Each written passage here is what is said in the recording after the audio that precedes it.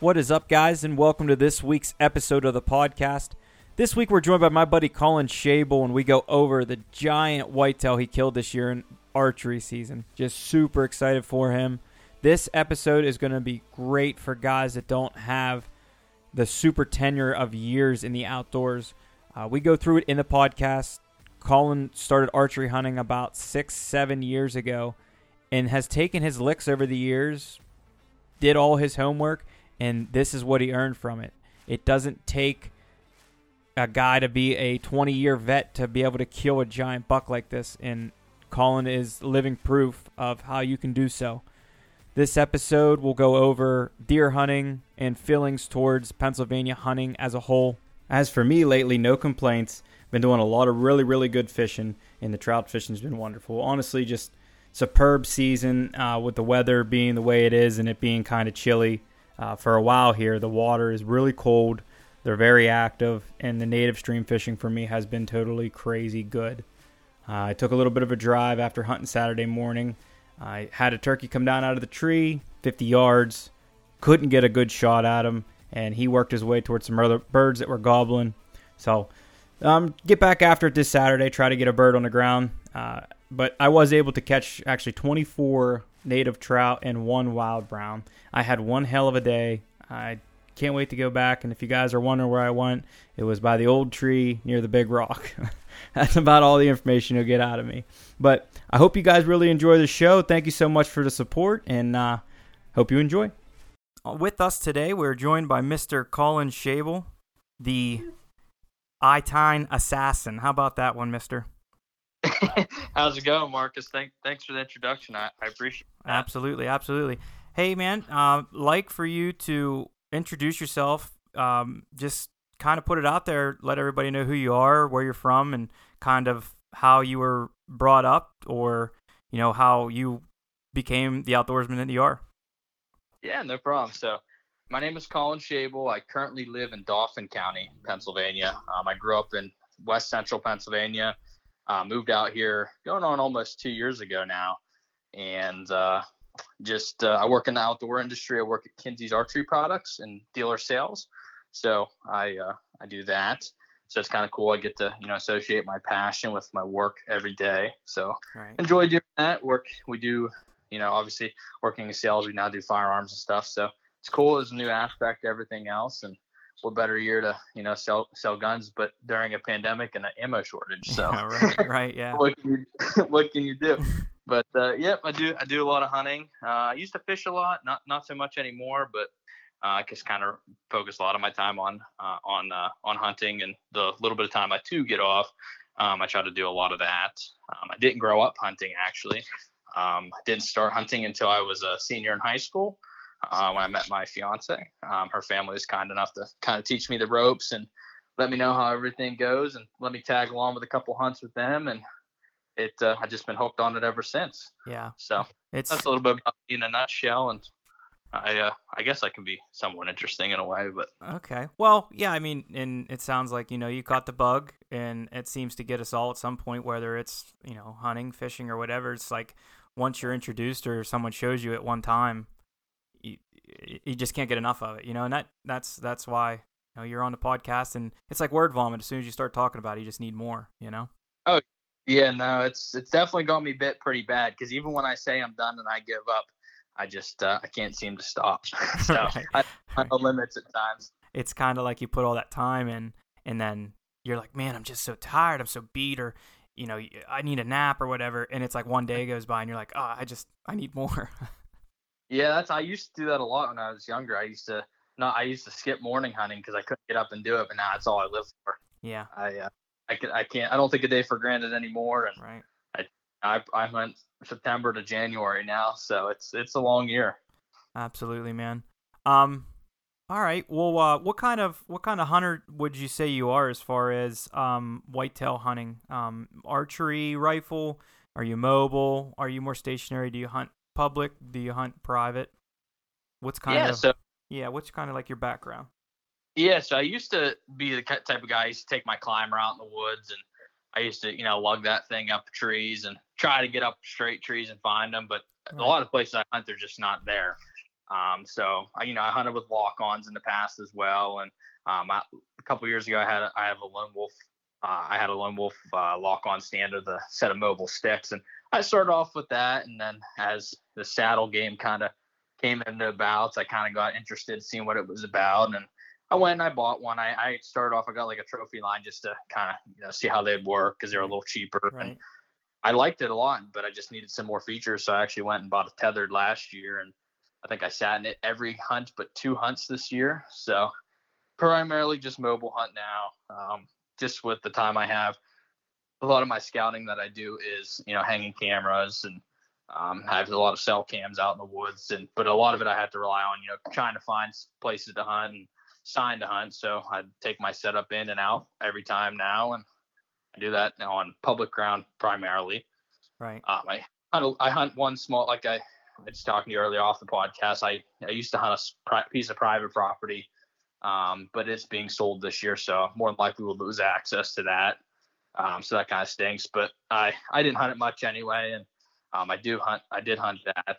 I also hunt Maryland a lot, so I hunt primarily private ground there, and a little bit of public there, but primarily private there. So I do a little bit of both. Right. So as for what kind of hunting I like to do, I gun hunt here and there a little bit. It's just I burn a lot of my vacation time hunting archery season, so kind of rely on trying to get it done then, and probably hunt gun season primarily on the weekends, or if I get off early or something, I can sneak out for the evening hunt. But right. So you primarily you like to try to keep your vacation time and your more of your free time to try to use a bow or in archery season. Yep. Yes. That's pretty much how it goes. I only get 10 days off a year, so I'm kind of limited in that regard. So I got to make it happen. Try to take off, Thursdays and Fridays, or maybe a Monday, so I can make an extended weekend and kind of do it to where I can. But for the most part, I don't have a whole lot of time to get out and hunt, unfortunately. And primarily a weekend warrior now.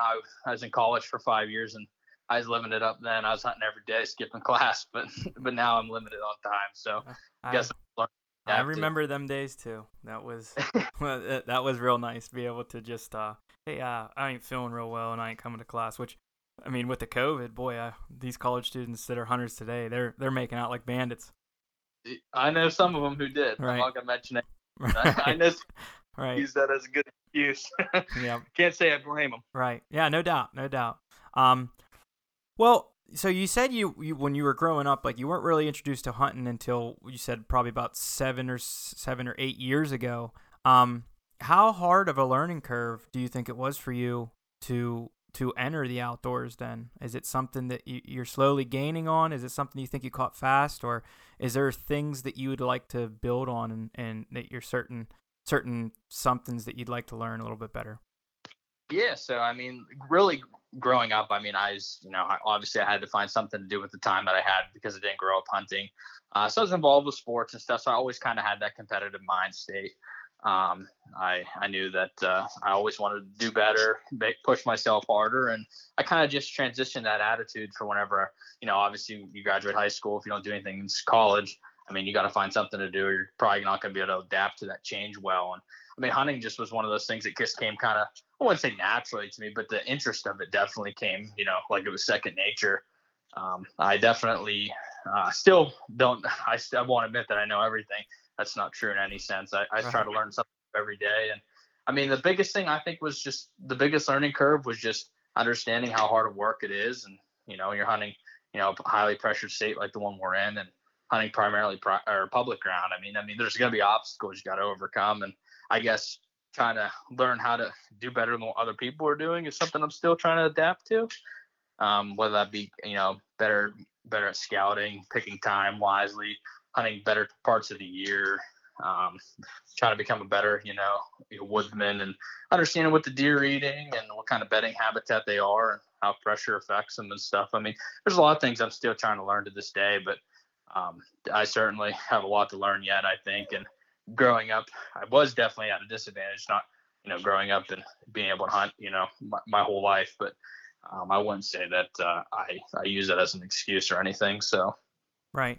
Yeah, it's I'm on the total other spectrum of it where I was just raised into it and it just come easy to me. But I do think that one thing that would help somebody in your in your position is when you're brought up a certain way, you kind of learn to hunt that way, and you're not really as open to learning different things.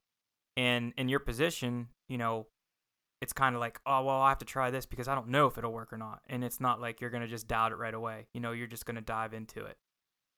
Yeah, definitely. I agree. I think that being able to try to find different ways has definitely helped me in that sense. And I mean, I had some great mentors over the years. My fiance's family are great people, and they've done a great job with helping me out and understanding and putting up with some of the bull crap that I had to probably overcome over the last couple of years. But right, which is always hard. It kind of gave me like a little bit of a background on stuff. I mean, I took my own twist on certain things. I adapted to what they were doing and certain other things. So, I mean, really at the end of the day, I mean, if anything, not growing up hunting, it's made me more flexible on how to hunt, what to hunt, and how to do everything else. So, I mean, it definitely had somewhat of a benefit. Absolutely.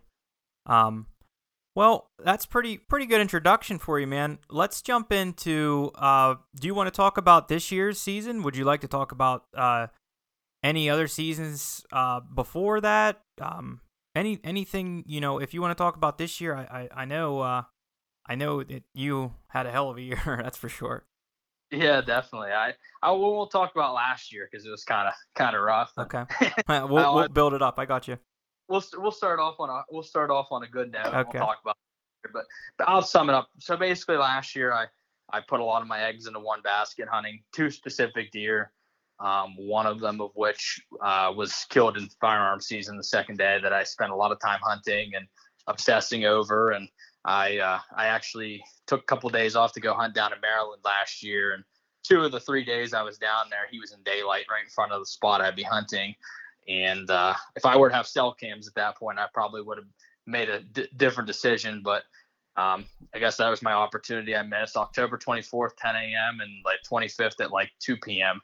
Must have been a doe or something in the area that he was, looking for. And the guy on a neighboring property got him. Good for him. I was upset about it, but, maybe it pushed me to do better this year.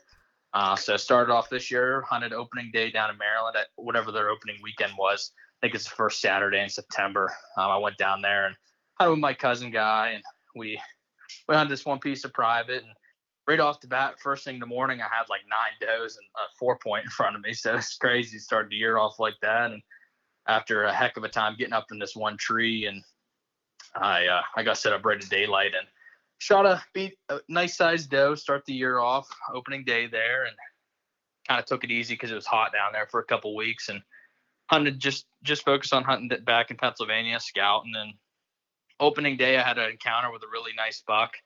I think he was a little bit younger, but I definitely would have shot him.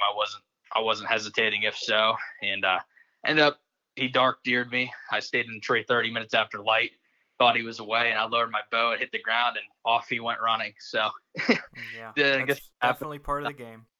Yep. Yeah. 2 weeks later, after opening day, I found this one spot, and it's kind of a new area to me, but it looked good. I mean, I could tell the deer were frequenting a lot. I had about 10 cameras on the specific piece of public, and I had some deer in the area, and I had a crazy morning. I was going to get down, and all of a sudden I heard a crunch, and there's a couple does walking towards me, and ended up being 10 different does all together, which if you're from Pennsylvania hunting the public ground, that's definitely something that's not a lot of people are used to seeing. And I ended up shooting a really nice sized doe. It made a little bit of a marginal shot on her, but some good friends to help me track. We found her piled up in the creek bed, got her out, and got 2 weeks. It seems like everything worked well in 2 weeks. 2 weeks later, I hunted every weekend I could. I driving, about 3 hours one way to go hunt, and I found another spot that I really liked. It was new to me as well. I was having some tough times getting on bucks, and the scrapes weren't really that active where I was hunting. So I went to another new piece, and it was misty morning. I almost actually slept in. Thank God for my fiance's grandfather. He kicked me out of bed, told me to get up, get going, and I got up.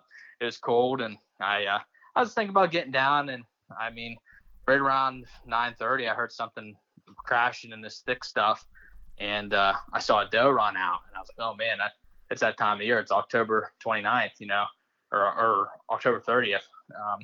One of those 2 days, I can't remember offhand, but definitely caught my eye seeing that doe running kind of frantically. And I looked up, pulled my binoculars up, looked behind her, and there's a giant buck chasing her. And behind him, there's 3 other nice bucks. There's 4 bucks chasing this one doe total. Yeah.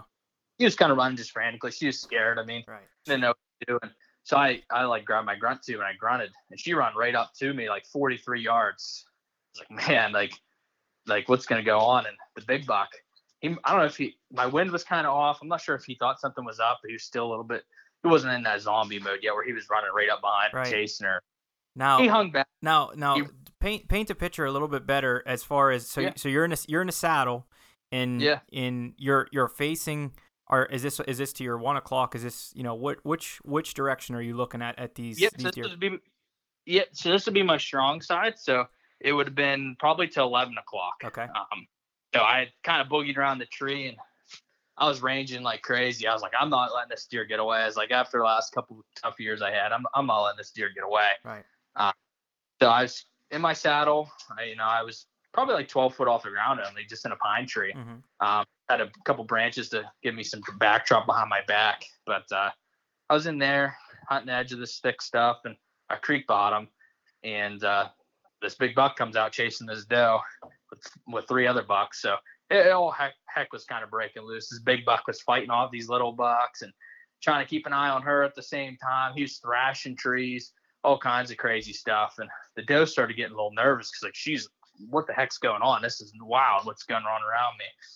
And she ended up trotting back a little bit. And she was like 51 yards. And the big buck come running up. I ranged him first time. He's at 80 yards. Like, man, that's far. I was like, no way I'd shoot that with my bow. I was like, I practice at 60 all the time at work. We have a full archery range at work. So I was like, I practice every day at that distance. I'm confident that if he comes to that, well, he comes trotting up when, he trots up like 17 yards, 63 yards. His eyes were locked on this doe. And I'm like, she's headed the other way. I was like, I know there's other people hunting this one piece of public. Right. I said that he might go right up to them and I might never get a shot at him again. So he ran up in this little cluster of hemlock trees and there was a good opening and his head was behind the lead tree. And I ranged his body 3 different times, 63, 63, 63. I dialed my sight to that. I'm like, well, if he doesn't move, this deer's done. Now or never. So, now or never. That's exactly it. Right. So I dialed, drew back, anchored, settled the pin, shot, and it smacked. And I heard the doe was blowing. She must have saw that he did something funny that she didn't like, and she didn't do anything. And myself, I was jacked up. I was like, man, I don't even know what just happened. I was like, did I hit this deer? Like, I couldn't tell by the sound because it was so far. Right. But I knew I watched my knock, and I watched the knock come, right behind the armpit. And I called some buddies and had my good friend Tim. He come and help me out, and now we went back. The phone calls that you had to make, and what kind of phone calls are we talking? Are we huff and puff phone calls? Oh yeah, I was a wreck. My knees were smacking off the tree, and it was cold already. So it was like myself chutter. Your teeth chutter whenever you're like that. Absolutely. And it was wild, man. I called Tim, and he's like, okay, meet me at so and so's house, and we went. I met him, and we took my truck down, and I was like, all right, this is the spot I shot him at. He's like, go climb up that tree right now, so you can point me to where you're at. I was like, man, I know where he was kind of at. I knew the general area. And good thing we went to the spot we did, because like where a spot he would have been at, we might have been a little bit lost. But right. We went to this other spot, and he noticed something like look a little bit funny over out of the corner of his eye.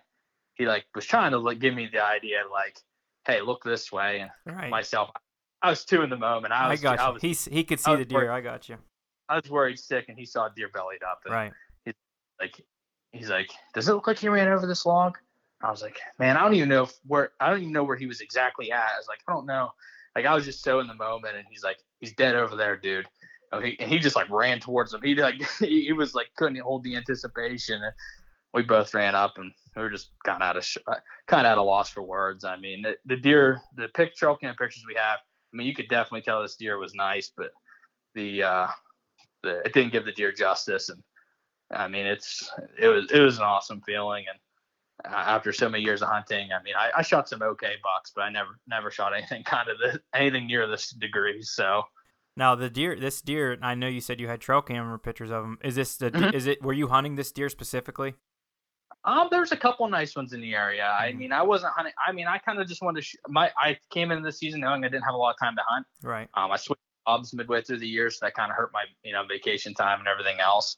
So I wasn't really, I didn't have a whole lot of time to hunt. I gotcha. So I kind of said, hey, my expectations this year is like a 100-inch deer or better, and I kind of blown these expectations away with the one I got this year. Absolutely. So I'm definitely thankful for that. But yeah, I didn't have too high of expectations. There's 2 other deer that were really nice in the area I would have shot, but this one happened to be the one that gave me opportunity first.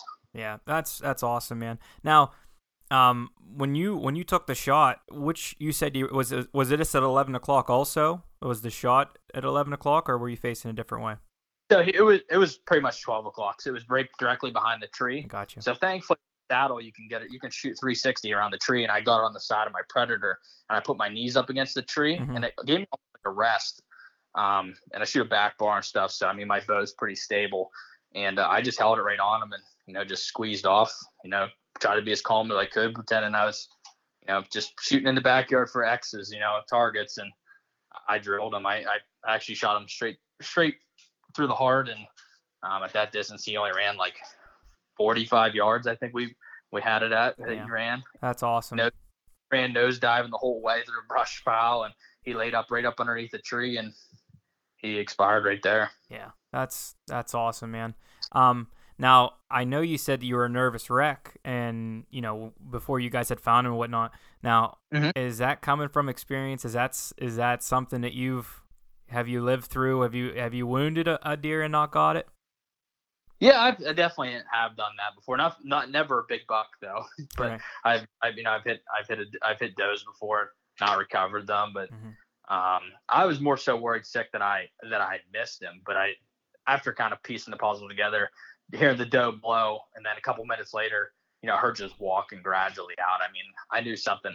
I had to have drilled him because it's just in that situation. I mean, I think it would have been different and would have seen him take off in a different way. But the fact that he ran straight through a brush pile, I mean, it kind of just helped. It kind of helped me understand that a little bit better. Yeah. But yeah, I've missed a lot of nice bucks. I'll say that. Right. So that side of it, you experienced a heartbreak. That's why it's so relatable. When you say, "Oh man, I was just a mess and I was beat up about it." So I could definitely get on your level there.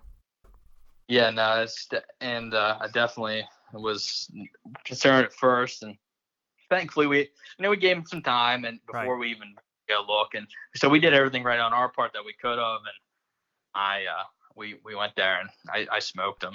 So yeah, that's awesome, man.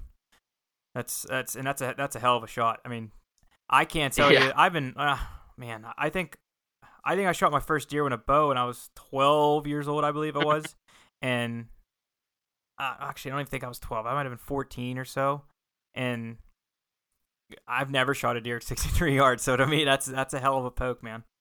Yeah, I wouldn't say that I would do that every day. I mean, that definitely was a situational based thing with him being concentrated on her, and right. He knew he had her locked down at that point. His head was behind a tree, and at that distance, I don't think he would hurt anything anyway. But I mean, first, as soon as that arrow hit him, I mean, he was dead on the hoof. So I mean, yeah. Definitely don't do that if you're not confident. I mean, I shoot a lot at work, and I mean, that still was an iffy shot for me, but I just relied on my equipment and the skill that I trained myself to do, and I made it happen. Yeah, I mean, archery hunting comes down to lots of practice. If you're gonna shoot a shot like that, you gotta be confident. 63 yards, that's a hell of a poke. I mean, I shoot a lot, and I'll tell you right now, I'm 40 yards. I'm a 40-yard guy. Anything, even then, I'm like, oh, man, just because we were talking about the deer heartbreak, and I've witnessed it. I've been part of it, and it sucks, man.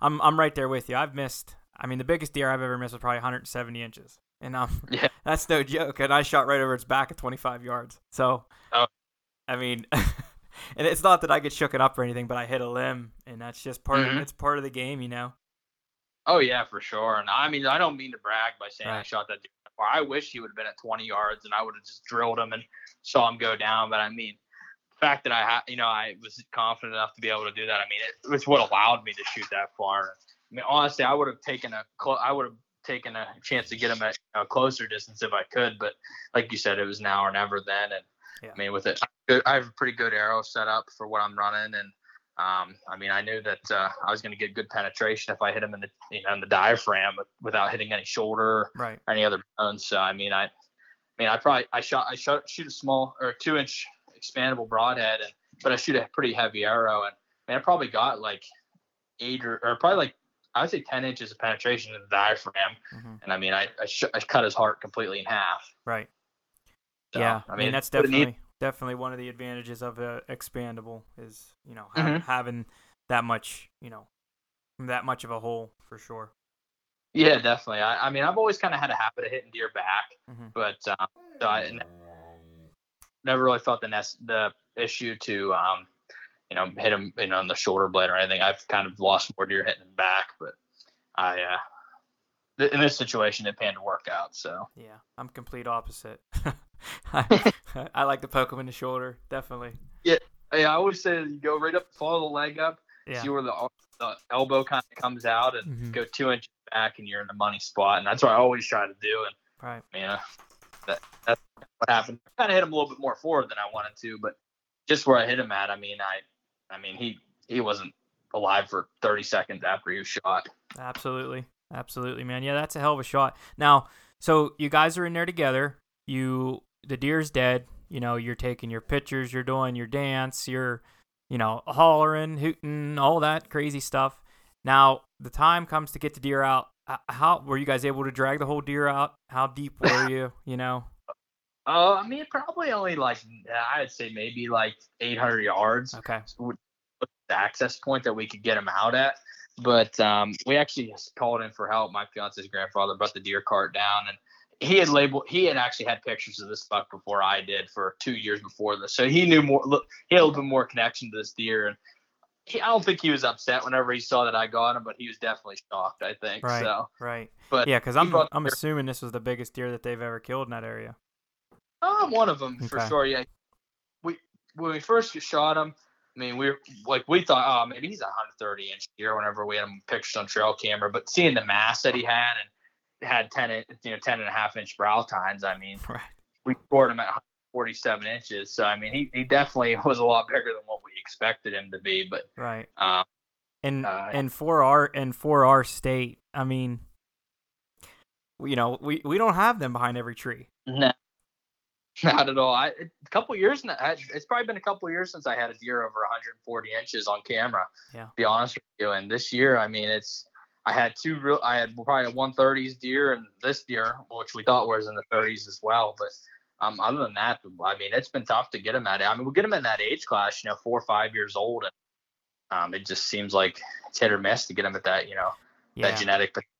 Absolutely. Yeah. I mean, that's what we all strive for as bigger buck hunters or whatever you want to, refer to it as.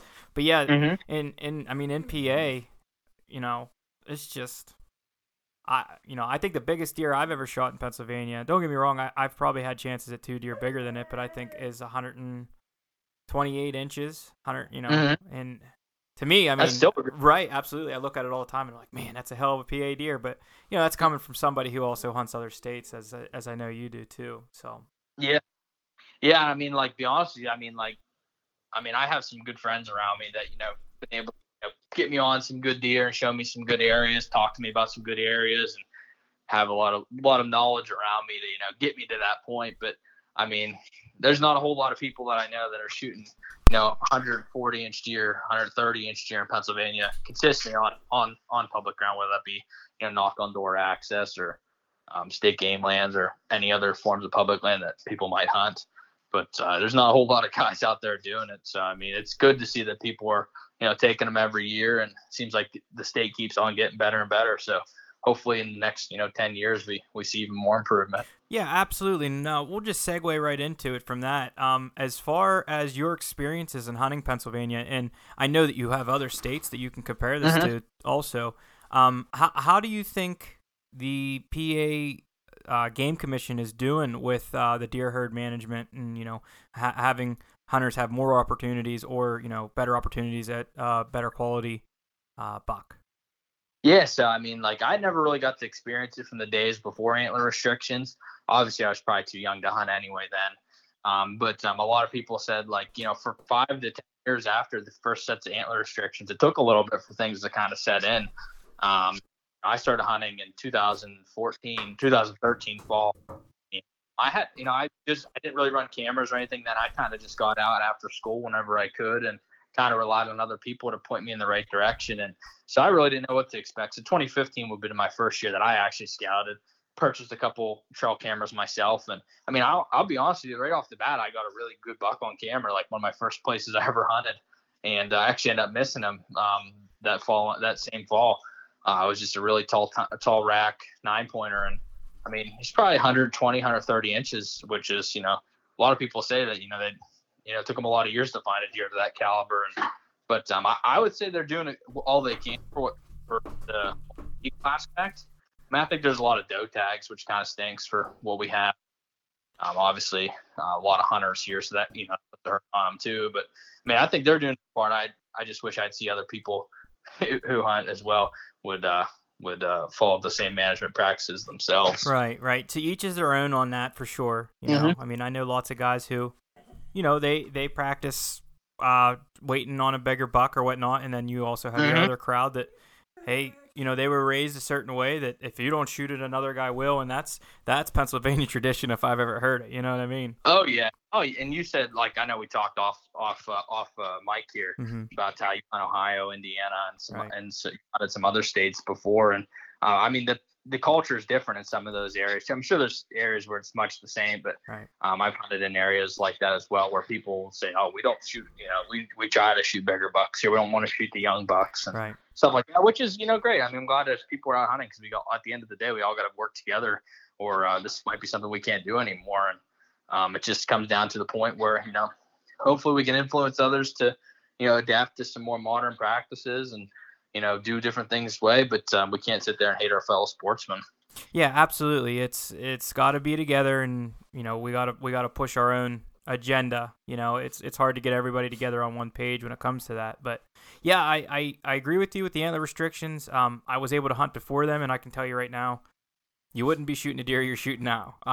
No, yeah, that's it. Not saying that they weren't out there, because I know guys that have shot them, but now we have guys that shoot 140-inch deer on the regular, which is crazy, but I mean, they're doing it, and they're doing it on public land. So oh yeah, I mean we're pretty blessed with all the public opportunities that we have, and now that the game commission's working with private landowners to secure some hunter access, knock on door. I mean, the opportunities are endless. I mean, to say you have nowhere to hunt, I mean, that's probably pushing it a little bit. That's pretty asinine. Yep. I mean, there's got to be some place for you to hunt in today's world here, at least here in Pennsylvania. Yeah. I know others are a little bit more regulated. And I mean, I don't think, from where I live here in central PA, south central PA, I don't think that I can drive. And I mean, I know you know the area, but I don't think I can drive from my house more than 10 miles and not hit a tract of some sort of public land opportunity. Oh yeah, no, it's definitely a blessing in that regard. I mean, now when we get into, maybe people are saying, "Oh, we don't have a place to hunt." Maybe you don't have good hunting.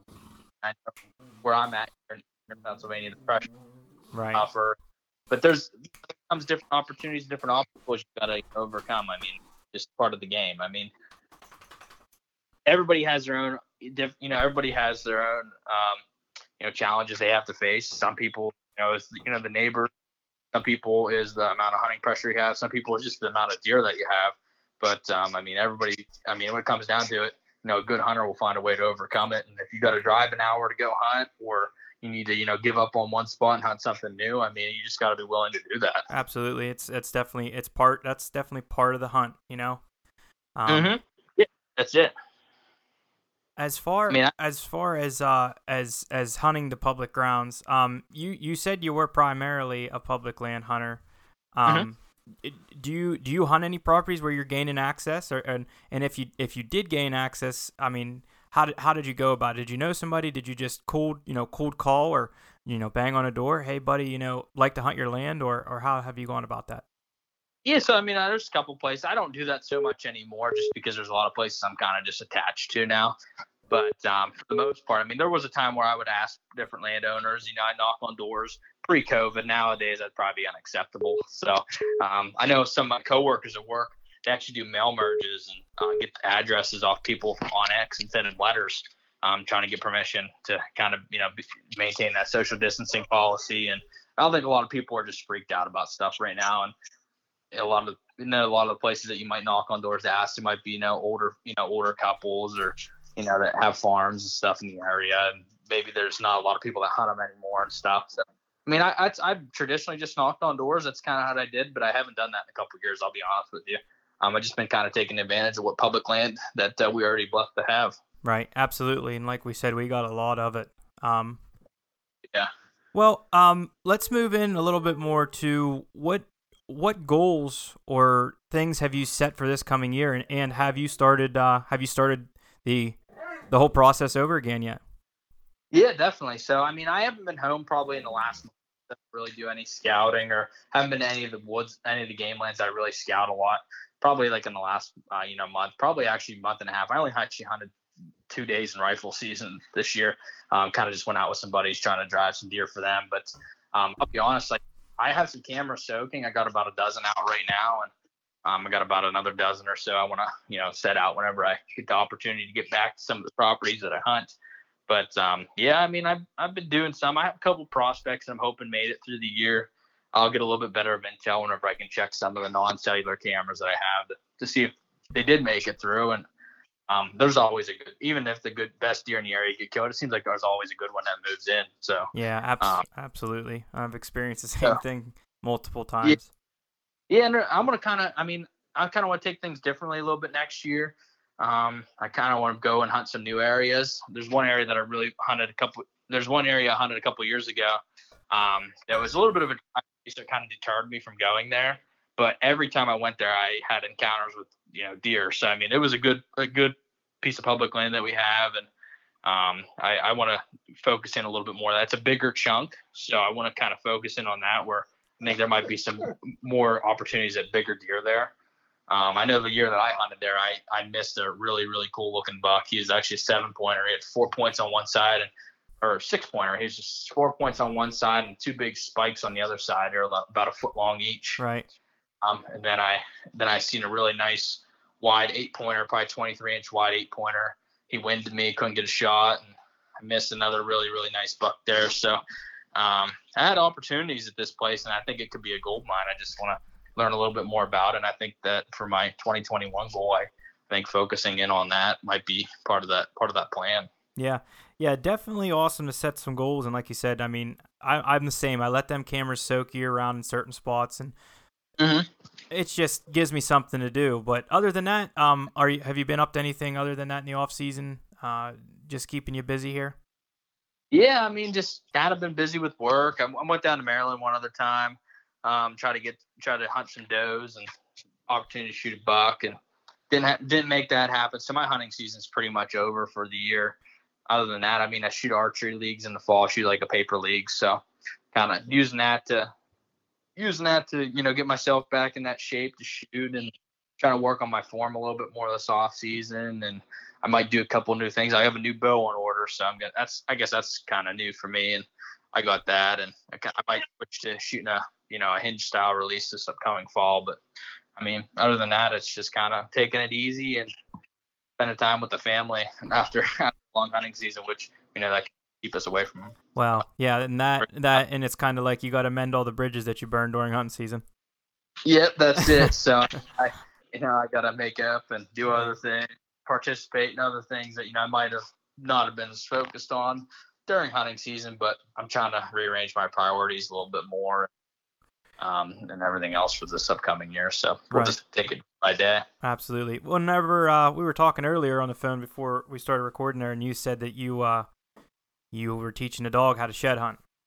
Yeah, I've been kind of using that as a hobby. So we got a chocolate lab in during the first wave of quarantine. He'll be a year old next month, so just now he's starting to get a little bit older. I'm gonna kind of train him to get out in the woods and take him out in the woods with me more. I always been kind of fascinated with the way people hunt with dogs, and I mean, I don't really have a lot of time to focus on, waterfowl or hunting pheasants or anything else. So, but I'd love to take my dog out in the woods with me and, kind of engage those two different times together. So I've been trying to work with them, trying to find sheds, and we've been a little successful on retrieves, but we just got to work on the concentration part, and I think we might get somewhere, but we got a lot of work to do yet, so I wouldn't say he's anywhere near ready, but it's a good time to watch him out. He has fun running through the woods and picking up sticks and everything else, so it's yeah, they're great. They're awesome. I know I have two here they're up my butt right now. I'm sitting here talking to you. Yeah, that's how this one is. He's been following me around nonstop. I guess that's the only bad part of having a pandemic puppy is they're attached to your hip from day one. Definitely. So it's hard to let him come out of my sight because he's gonna be right up next to me. Absolutely. So you said you had a bow on order. What? Let us know here, kind of like on what your setup was for shooting that deer and what you got on order. Yeah, so I'm gonna probably go with pretty much the same exact setup. This last year I shot a Matthews VXR. Really loved that bow. It was a great bow. Just kind of wanted something different. I wanted something a little bit. I don't know. Everyone kind of has Matthews, Hoyt. Just kind of two big name brands in the industry. I want to be different. Kind of want to try some other ones. And working in the hunting industry, I obviously had the opportunity, take advantage and shoot a lot of different bows and test them out, see how they're like. And I actually shot every single bow company that's released a new bow for this fall. And I actually ended up ordering a bow that was new for last year, but they're continuing to make it, which is the Bowtech Revolt. So I really like that bow. I like the features that it has, and the deadlock cam system that's really interesting to me. And draw cycle was a lot better, I thought, than on the bow that I have now. I really liked it, but I'm pretty much just going to transfer all my accessories over to this new bow. I got you. The only thing different I went with is a limb-driven rest, but that's just for tuning features and being able to shoot arrows for different times of the year and stuff. So absolutely, that's about the only thing different, really. Still shoot a one-pin sight, shoot a dead center stabilizer setup, a 12-inch in the front and a 10-inch in the back. I'm not sure exactly what it weighs. I just have it to the point where it's balanced. I'm probably going to have to change a little bit with the weights on the new bow because the Matthews is a little bit top heavier. But I'll just transfer all that stuff over, and I will probably just do that. I will say this is the first time I ever purchased a camo bow too. So I got this new one in Optifade, which will be pretty cool. Always kind of want all colors. So kind of going with the stealth mode this year. And other than that, man, that's pretty much all there is to that setup. Kind of excited to try it out, and I like trying out new bows every year, and that's something I've always kind of been like to do. So right, definitely to each his own. But with as much as you shoot too, that's definitely an option for you is to try to use a new bow every year. A lot. I feel like a lot of guys, the reason they say, because they like that whole it ain't broke, don't fix it approach. You know? So. But I can definitely understand. I'm shooting that Triax I bought a couple years ago, and it's nice, and I really like it. But I'll be honest, I actually might go back to a Z7 Extreme. Mm-hmm. I really like that bow, and I also had a Bowtech, and I really like that bow too. But I've had, I've made some good shots with the bow I have now, and then also, I've made some not so good shots too. And it's not that I don't have confidence in it. It's just I feel like I have more confidence in that Z7 where I was shooting in leagues at the time, so it is a little different. I don't really shoot in leagues anymore, but I knew that I could hit, give me three arrows and we're shooting and I'm going to take your knock. You know what I mean? Oh yeah, definitely. That's that's like I don't know, I kind of always just at one point I kind of been through phases. I mean, kind of wanted to get what everybody was getting, kind of wanted to get a faster bow, things of that nature. Nowadays, I'm just looking to see what I shoot best with, and I just went through and I was just completely unbiased this year. I tried them all out, and the thing that's nice is if you buy a new bow every year, you can make a decent amount of your money back, the following year. If you wait 2 or 3 years, you're probably going to take about 40 to 50% depreciation loss on them, just because once you buy a new bow, 2 years goes by, there's something completely different out there. You're only selling that new $1,000 bow for maybe $600. As far as if you buy a new one every year, you have a chance to sell that for $850, depending on how hot that bow was. If it was, a sought after model, I mean, you just have that opportunity, which is nice. So you don't take too big of a hit on them. Yeah, absolutely. Yeah. If you get rid of them quick, you can kind of keep your money, but if you don't, then you're in trouble. I know that. Yeah. Game. So I'm going to jump into this here. If you had to choose 3 items, just 3 things to take into woods with you on an archery hunting trip, what would those 3 be? And they don't need to be in any order. Just what do you think that you'd have to have for a hunting trip, or just a season? Yeah, definitely. So, just aside from weapon. Yeah, aside from what you're gonna kill with. Yeah, definitely. So I would say, obviously, my tree saddle setup, just because that allows me to be mobile. I'm not really that confident to hunt on the ground yet. Okay. But I would say the tree saddle setup is definitely one thing I'm going to be taking. Another thing would be set up, because I can help you come around. If you're hunting west, you got a glass up bed, be a different taker there. And thirdly, honestly, on-X hunt. I mean, that's one highly underestimated tool that a lot of people don't use. I had no affiliation with them whatsoever, but if I didn't know places that I could hunt or property that I could access, I mean, I'd be clueless. I mean, you waste a lot of time driving around trying to find public land, especially if you hunt out west. I mean, right. The land is so vast out there, and I mean, you might have to travel, an hour or 2 hours just to get to the nearest public ground, depending on where you're at. And honestly, that's been a great tool for me. And I mean, I'll be honest, I use a lot of different other apps as well, Hunt Stand and Weather Underground, stuff of that nature. But anything that can help tell you where there's hunter access or available access, I mean, that's one tool that you should definitely have in your pocket, especially for $30 a year. I mean, you really can't beat that. Absolutely, I understand. So if you think that you had the opportunity to move to another state and live there or whatnot, do you think that you'd leave Pennsylvania, or do you think that you like it here enough that you'd want to stay forever? I mean, I think that just because I'll be honest with you, I'm not a big fan of hunting turkeys or anything, just because I've had a really rough time hunting them. I have probably the worst luck ever hunting them. Okay. I can't really say. So the only thing I really hunt here in Pennsylvania is deer. I don't trap or anything. Okay. So I mean, that's something I look forward to doing. So I mean, I would say if I had the opportunity and I wasn't attached to wanting to see my family and have my kids grow up one day in the similar area to what I did, I mean, I'd probably move out west, to be honest with you, just for the hunting opportunities. Probably into Wyoming or Nebraska. Nebraska is a pretty cool state. It has, you can hunt antelope, mule deer, whitetail deer. So you kind of get, a good aspect of everything. You can actually draw to hunt elk there now, which is cool. Yeah. Wyoming's a cool state too, because you got a little bit of everything. You got, obviously black bears, antelope, whitetail, mule deer, elk. So I mean, that's a cool state also. But I mean, I would say one of those 2 states would definitely be cool. I am a little bit jealous of seeing some of these guys in Iowa getting on all these time and seeing all the amount of deer they have there and being able to shoot $3 a year. So that's definitely cool too. But I think once your standard of seeing all those big bucks all the time happens, I think it could get boring quickly. So having a little bit more diverse game would be something I'd be looking forward to. No, I definitely understand. I see them guys shooting them big deer, and like you said, I mean, around here, we shoot, our 140, 150 inch deer. To them, that's their 180, 190 inch deer is what it kind of comes down to. But at the same time, we got the hunting pressure. There's no 2 ways about it. That's a big part of the game around here.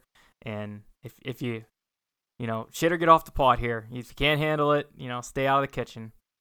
Yeah, that's it. I mean, honestly, if you have the amount of hunters that we do, and we have a great amount of public land, but I mean, just with the amount of hunters and the amount of gun hunters that we have, I mean, it definitely does hurt the deer. It's great there's people out, but I mean, there's no lying that that's where most of your deer are killed every year. I mean, so I mean that's just a thing. So I mean, that's one disadvantage that we have, but I mean, at the same time, we have a lot of hunters to make sure our tradition can happen one day for our kids and their kids to enjoy. Absolutely. And I'm gonna give you a word for one of my buddies called me this one time, and I do hunt a lot of when I can. I like to try to hunt small game and such, but I get into such the deer mode or whatnot that my buddy said to me one day. He said, you're real whitetail snobby. Did you ever know that?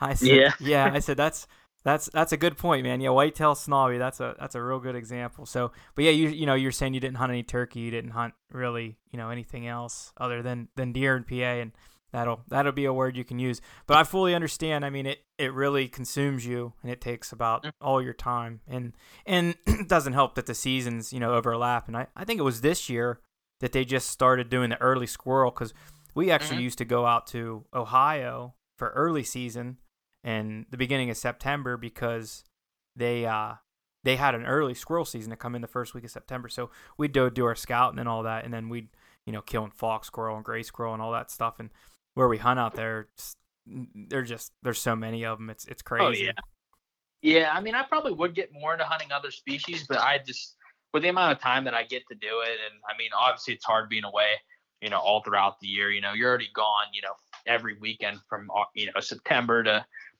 January. I mean, that's pretty hard already to do that. I mean, I don't have any kids or anything yet, but obviously it's definitely challenging to do that still. And I mean, it's just, you got to pick and choose your battles sometimes. It's Absolutely. tough to do that, Yep. in the summer, and, then you got to do it, once again there in the spring.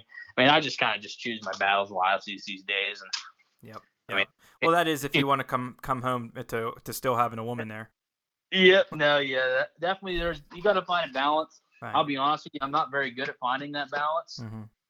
I'm still learning what I can get away, but certainly it's something I've been better at the last couple of years, I will say. But yeah, I think that comes with time whenever you're forced into finding that balance, Oh yeah, and I mean, it's better too whenever you come home with something, because if you're using all your time and you're not successful, that it definitely can cause some more issues.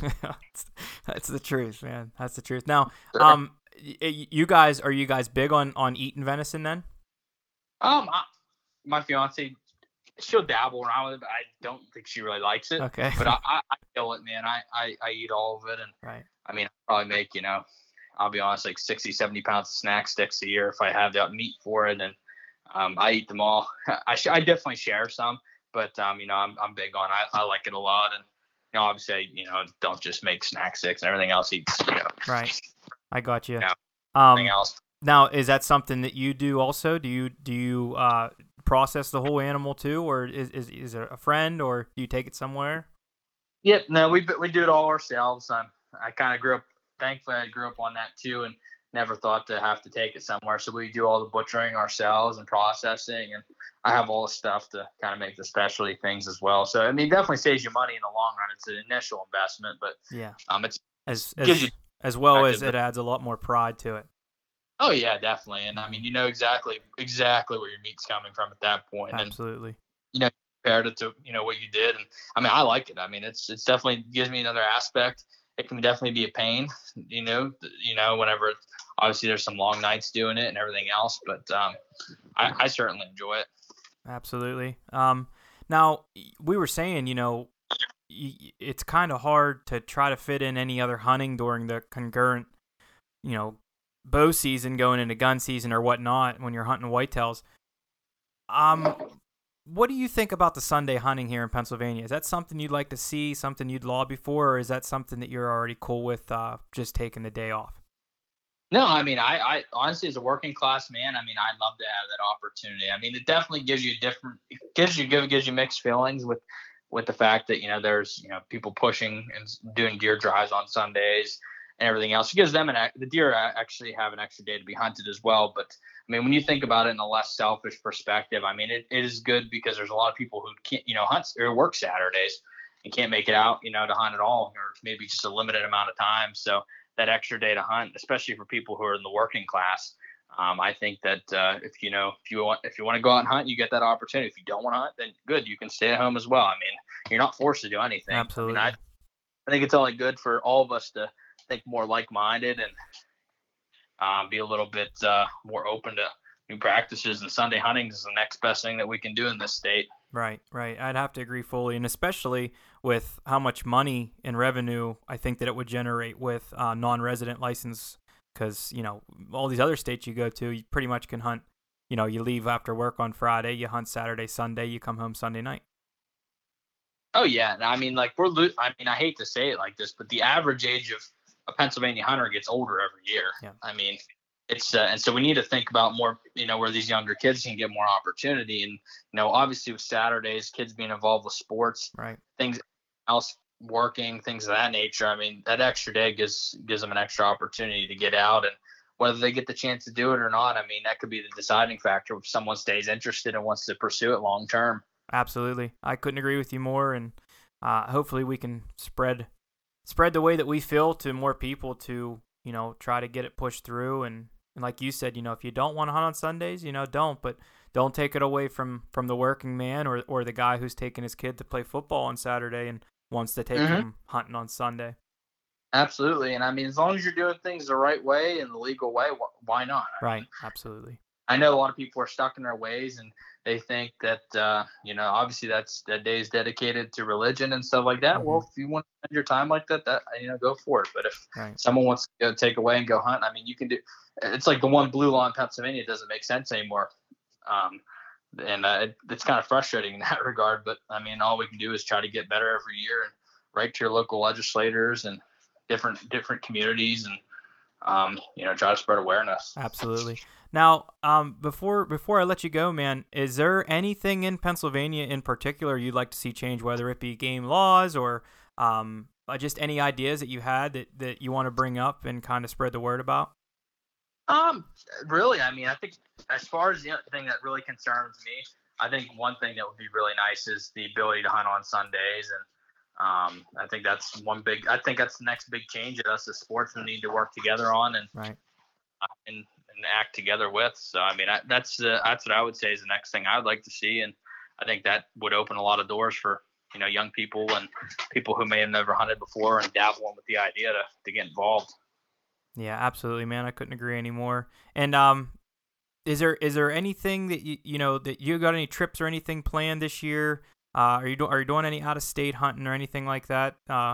And also just kind of put yourself out there. Let us know where we can find you on any social media or anything like that before we let you go. Definitely. So it'll be pretty tough this year to kind of swing getting out of state. I'm getting married in August. You're going to be doing our DJ services there. Right, so. Right. But it's going to be tough. It's going to burn 5 vacation days. That's half my time off already, which is fine. I mean, it's for a good reason. And I mean, you gotta win some, you lose some, and just gotta make the time that I do have off, count. But I'll probably get down to Maryland, hunt down in early season, I would say. My cousin also picked up a property to hunt in Indiana State, so that might be something on the plan for this year too.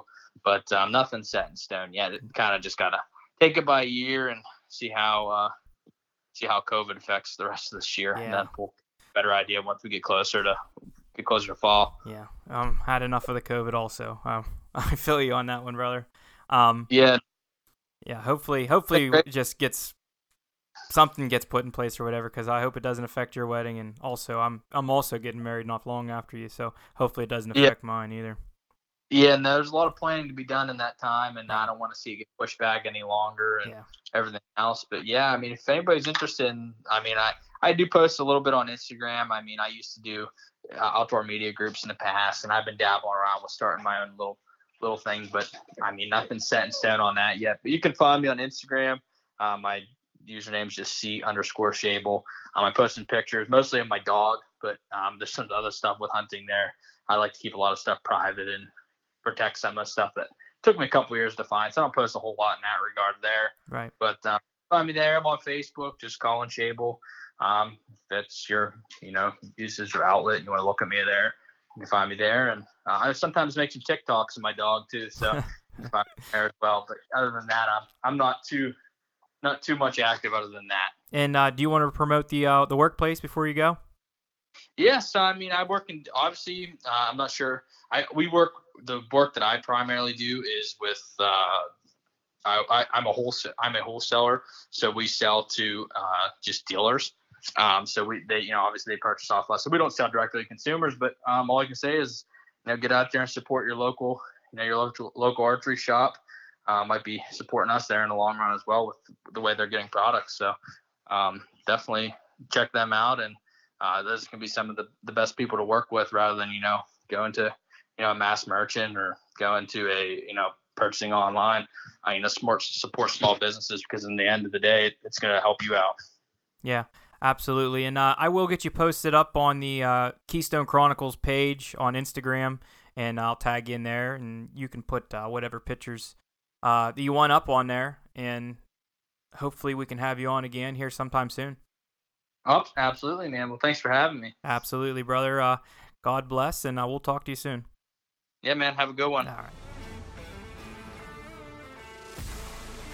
All right, that's a wrap for another week's episode of the Keystone Chronicles. Guys, please go give Colin a follow on Instagram and also follow The Journey Outdoors. If you guys enjoy this podcast, do me a huge solid, if you would please, and subscribe and rate on whatever platform you're listening to. I hope you guys enjoy, and until next time, God bless.